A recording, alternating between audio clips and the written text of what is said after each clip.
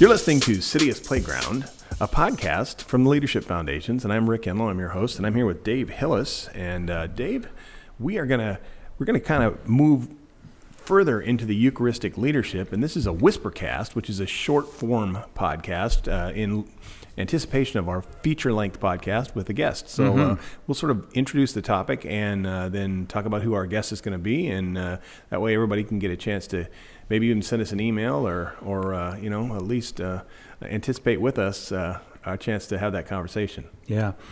Well, Rick, as we've probably been on this now for a few months, it's been quite enjoyable. But the background to this is that we've been talking about Citius Playground, and if that is, again, the metaphor that we think is most important in terms of the kind of work we do in cities around the world, then does it have something to do or have some kind of impact or ramifications on the leadership of that kind of metaphor? And so we've talked about this idea of the Eucharistic shape of leadership. And more than what we would call a sacramental moment or sort of a practice in our worship, we're talking about Eucharistic leadership and the Eucharist itself as a way to live the way Jesus lived. Yeah, I mean, that's, that was beautifully said. You must have had a good cup of coffee this morning. You nailed it. After 2 months, I'm starting to catch on. Yeah, but I think you're exactly right, Rick. It's that Jesus himself actually uses language where, along with the sacrament, he begins to talk about, his very life being Eucharist. So much so that by the time he probably most explicitly talks about it in John 6, where he has a number of disciples that are all sitting there seeming to hang on his very word, and he says, now, by the way, unless you eat of me and drink of me, you cannot be my disciple. And I always like that line. It says, and at that point, many stopped following him. You were like, okay, this is getting kind of a little serious here. Yeah.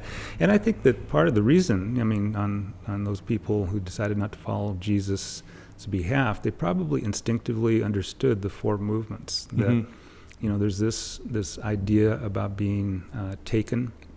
And even while there is some very good things to that, there is a part of you that is, being taken probably in a way or toward a end that isn't necessarily what you would want to do. In other words, you aren't in control. Right. You're blessed. But again, I think instinctively they probably understood that they're maybe being blessed for something that they might not necessarily want to consider. Right. Of course, you move to the third movement, which is broken. Nobody wants that. Right. And ultimately, this idea about being given. And so I think at that point, everyone started to look around at each other and say, I don't think so. Yeah, I thought this was the e-ticket. And, That's right. Yeah, like I think that one of the things that's amazing is that, how the idea of Jesus' leadership sort of was dawning on people a lot later. Because, Exactly. Even the road to Emmaus kind of story, where, he began to distill the story, and then sort of the light went on with them. And I think that's true.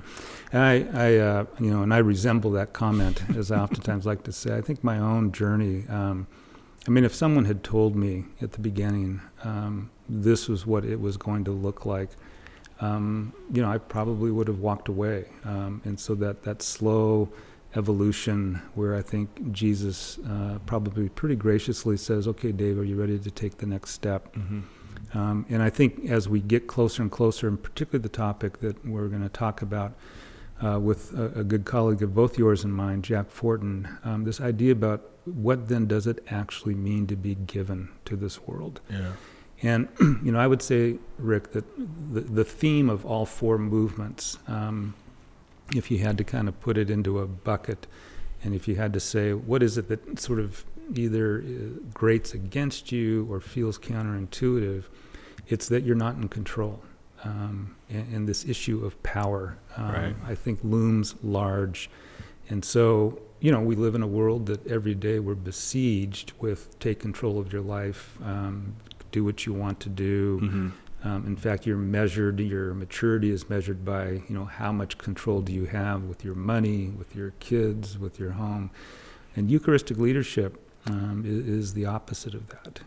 In some ways, you are measured by your ability to not be in control, to give yourself away. So, or to not to pretend to be in control, because we all know that, that's right. that none of those things are really in our control anyway. But it's true. It does make sense. I mean, for me, to when you describe the fact that, look, if we want to see just the city as a battleground, and we just want to, forge ahead with tribalism and and all kinds of competitiveness and all that stuff. Well, then certainly amassing power and playing those kind of games makes sense. But when you change your point of view, that's right, and you really say, wait a second, what if what God calls us to is the playground, not the battleground, right? And and then certainly you have to examine leadership, because it's got to be a different kind of leader. it has to. Yeah, That's exactly. and so when right. we get to this point where we're talking about given, say a little bit more about what that means. Yeah, I mean, so my take on this, and I should say that this is, again, evolved.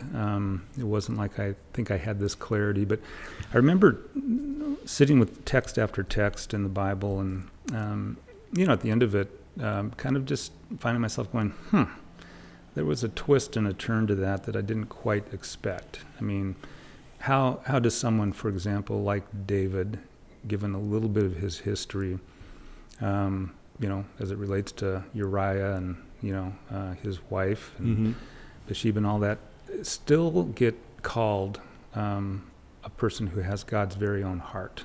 Yeah. I mean, it begins to kind of argue against at least the image I had in Sunday school, or, how does someone like a Moses that appears to kind of almost be in a little bit of a cat fight with God as they yell at each other and, oh, it's your fault, no, it's your fault, be considered the meekest, man on the earth, and all of them make the genealogies. All of, yeah, exactly. Yeah. And so, you begin to move a little bit away from this idea that while morality, is important and ethics, deserves consideration, something's bigger, at play, I think. And what I ultimately came to, Rick, was that what is the 800-pound gorilla in the Scripture, and that ultimately I think, things like discipleship comes down to, and what does it mean to actually be a part of this kingdom, is what you do with power. And then with that in mind, I begin to look back over my shoulder and go, what a person like Moses or David or Hosea or whoever it is seem to have, framed rightly, is that all power, was God's, and they were there just to steward it and not to hoard it. And I think you see this most crystallized in Jesus' relationship with the Pharisees. I mean, the Pharisees were, on paper, good people. I mean, they certainly were, kind of checking off all the boxes. But what they had missed, I think, was this notion of power.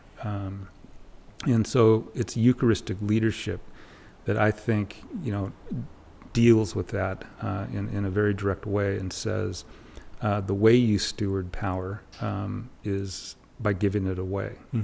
And that, I think, is absolutely key, going back to the city as playground idea, that when you're a leader and you view the city as a playground, what you're in the full-time business of doing is trying to figure out, how do you give power away to others so that they can begin, to live into this idea of a playground. And one of the, I guess, great examples of someone who lives this out is going to be our guest, Jack. And so what do we expect that Jack will talk to us about?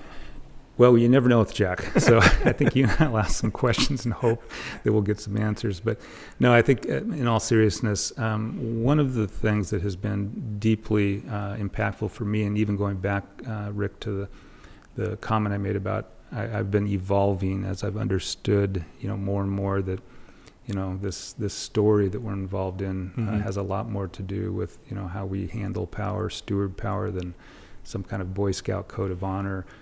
Jack Fortin has been a formative voice for me that way. He was on the Young Life staff for many years. Actually got to a place where he was one of two people being considered for the presidency, didn't get it. left and went to work for World Vision, where he was the number 2 guy there as well. Since then, he has been, head of the Center for Lifelong Learning at Luther Seminary. He's currently a senior fellow at Augsburg, and for me at least, more importantly, the board chair for Leadership Foundations. Mm-hmm. But in all of these ways, one of the things that you just hear from Jack time and time again is this idea about how you theologically think about leadership and what are the ramifications of that. And I think Jack, as much as anybody I know, understands this whole idea about what does it mean to be given for this world. And so I think we'll have a delightful time with him and find ourselves better for it. Yeah, in fact, I'm reminded of a book. I can't remember the author. It was kind of a little, short read on finances, I think, or something. But I like the title, which was that we were called to be go-givers instead of go-getters. And it's that's kind of another way of saying what we've been talking about. That traditionally you're kind of go get it, and then see how much you can amass, and and who has the biggest collection of whatever. And the idea that if we're really called, like you said, to empower and to give, man, it's entirely unique to the way the institutions work, for sure. Yeah. Well, and just to give everyone a little bit of a taste of Jack, because I remember this moment. Jack had taken the Great Commission of Matthew, and I should just say parenthetically, Jack's also the one that recognized, at least for me, that every gospel has quote unquote a Great Commission, but each one is different. And he kind of posed the question, why is that to be true? We all run to Matthew 28 because that's called the Great Commission. But it was his understanding of the Commission in John that became part of the seedbed of the LF book I wrote, because it's that commission that seems to be most positioned for the 21st century and urban realities. And so just as a little advertisement about Jack, but it was Jack looking at Matthew 28, and he says, Jesus, is giving this commission, and he says, now all power has been given to me by the Father in heaven, and I give all power to you, right, to go out and make disciples. Right. He says, so if now all power went from God the Father to God the Son, and God the Son to the disciples, what's the next step of the power? And I remember sitting there, Rick, and kind of going, I don't know, you keep it. And the idea is, he says it's the disciples' job to give power to the world, right? To give it to those that they're serving. Yeah. And he says, and it's precisely there that we've stopped. And that's our problem. The whole velocity of power is, God giving it away to the Son giving it away to the Holy Spirit giving it away to us, and we should be giving it away. And then we perform the great omission, which is not to give it away. That's exactly right. So, well, that's one thing I really appreciate about Jack, because he's helped us even organizationally because of his experience and his history. He's helped us to with job descriptions and how we structure our work. But what's great about it is whenever, he tells us, well, this is what I think, then he lets us know. And I think that because of a theological grounding. Yeah. And that's what's so beautiful about it, because I've learned so much from him that, I guess that, theology isn't just, in the realm of philosophy, but that, it has shoes on. It does. Yeah. And I think that's what is true about Leadership Foundations, is that, we can say, well, we see cities as playgrounds, we believe in Eucharistic leadership, but then I think that you can make a case, I can make a case at least, for the Leadership Foundations then taking that next step and giving that power away to, to the cities that are being served in so many different ways. That's right. And it's amazing, too, to how astounding, like, it actually works. Right. If you ever give it a try. Yeah. Well, a very practical example of this, we, I think, I've talked about this, but LF has a thing called the Global Youth Initiative.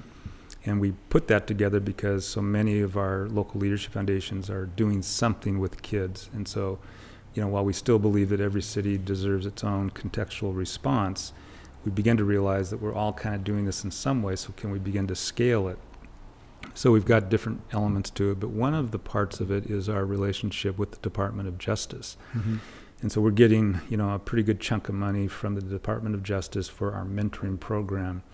But here's the niche. When we were putting the grant together, we were asking the question, what separates Leadership Foundation's mentoring program from the mentoring program down the street? Mm-hmm. And there was kind of a pause, and it was actually Lisa Lampman, who heads this up for us, that said, it's leadership. I mean, that we're mentoring kids not just to kind of keep them out of trouble, right. But it's really to begin to empower them to become leaders and become that next generation of leadership that's going to help the city moving forward. So our initiative is actually called Mentoring Youth for Leadership, the MYL.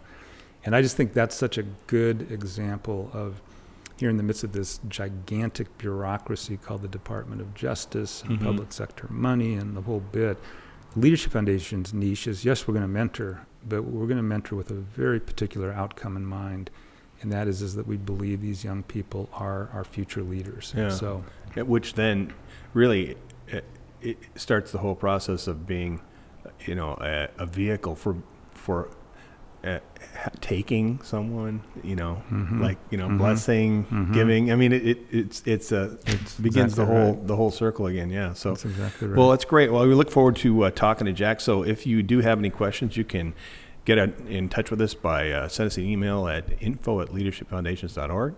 And we look forward to the feature-length podcast with Jack Fortin. All right. Thank you.